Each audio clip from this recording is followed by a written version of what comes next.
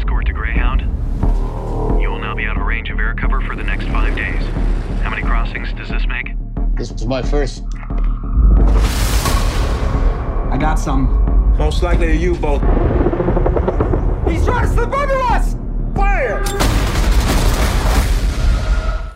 That is the new Tom Hanks movie, and it will be streaming as of tomorrow. Gets its release on Apple TV.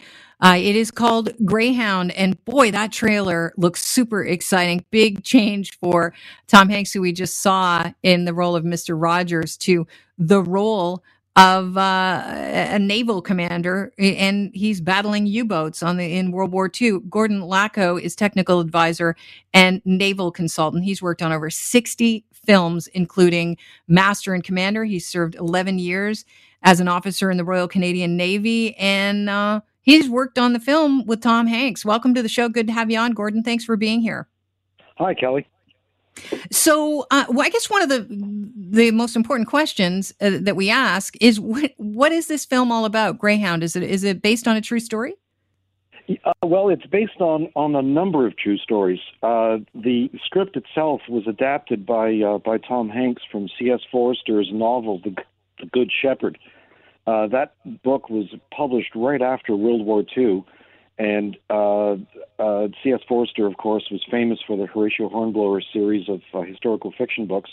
But he was very well qualified to write about the Battle of the Atlantic because during those war years, he was the Royal Navy's envoy or public affairs representative in Washington, helping the Americans understand the war. So he took a number of stories and put them together and made the novel, and that novel is the inspiration for our story.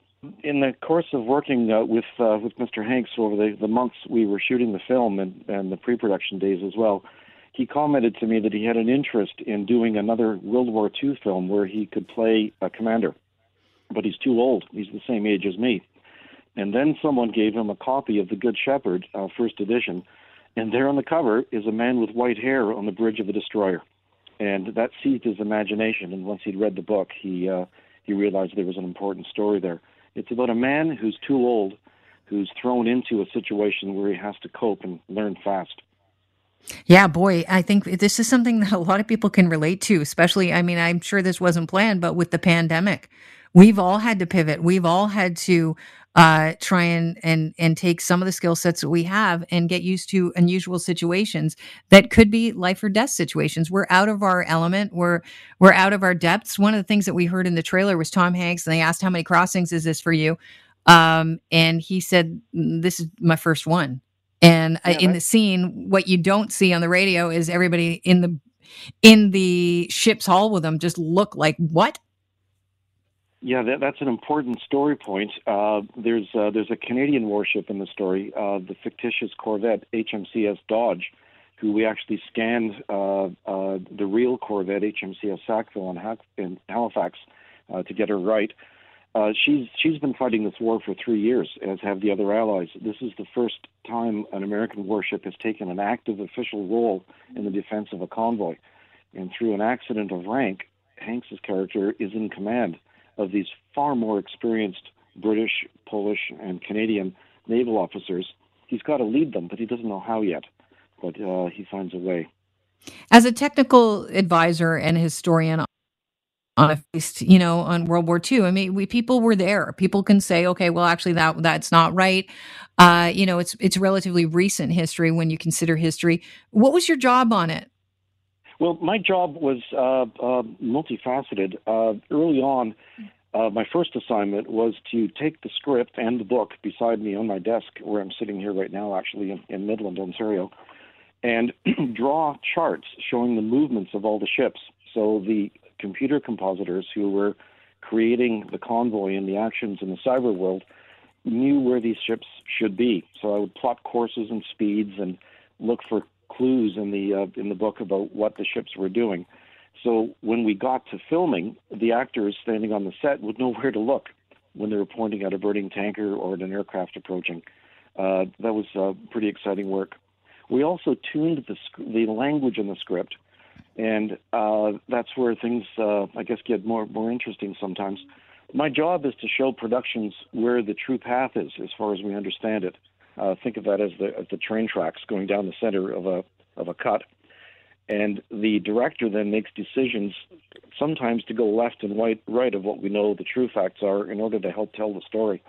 And sometimes I can pound the table and say, I think we're taking a big risk showing it that way. And other times I say, yes, I understand. We have to help the audience keep up with us.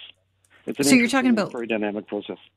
You're talking about literal and figurative truths here, because literally you're telling actors which direction to look in, and figuratively you're saying, yeah, but is this in line with the story?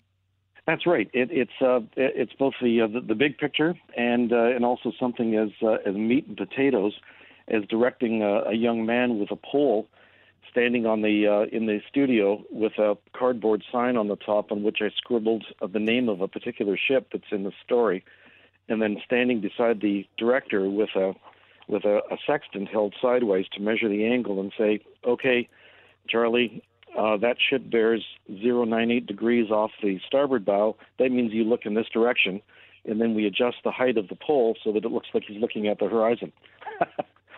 Fascinating. And you have to do that a lot with CGI. And really, CGI has come such a long way. It has, but there's an interface between the real world and the CGI world, and actually the modern Canadian Navy figures in that too. We had remarkable participation from the Royal Canadian Navy insofar as they allowed us to put a film crew aboard HMCS Montreal, one of our frigates, in January of 2018, to go to sea and film waves of a fast ship doing maneuvers in bad weather. And the North Atlantic performed well. Apparently, our film crew were seasick most of the time. But in the movie, when you see waves or bow waves or wakes and so forth, that's all HMCS Montreal. We dropped our CGI ships into it.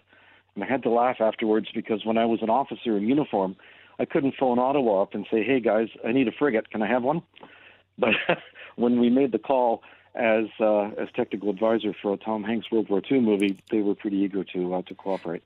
Which leads me to the question I think a lot of people are wondering: how does a Canadian living in Midland, who originally served as an officer in the Royal Canadian Navy, become so close to a major Hollywood star and you know, like Tom Hanks? The guy's a mastermind. Where did that start, and how did you become such close working partners? I mean, clearly your trusted colleague. If he's going to say, here's the script, I've adapted, you tell me where I'm right and where I'm wrong.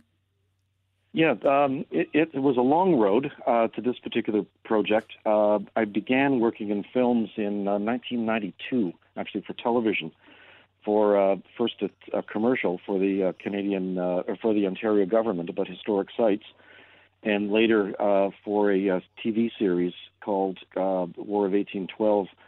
It's been a long road, but one works hard. Hopefully, leaves a good impression with each project, and then. For this particular project, one of the producers is a Canadian named David Coatsworth, who's done many jobs with Hanks over the years.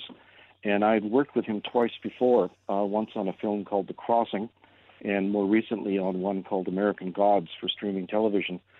And literally, Kelly, I was lying on my couch one evening in 2017, and I'd fallen asleep watching TV because my wife was away visiting family.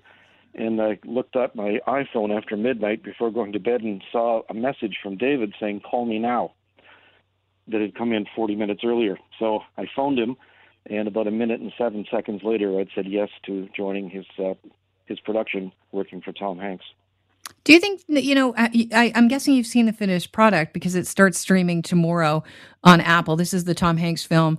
It streams on Apple TV. It's called Greyhound. Do you think that it's Oscar worthy? I know you're very closely connected, but the trailer makes it look like it hits all the notes.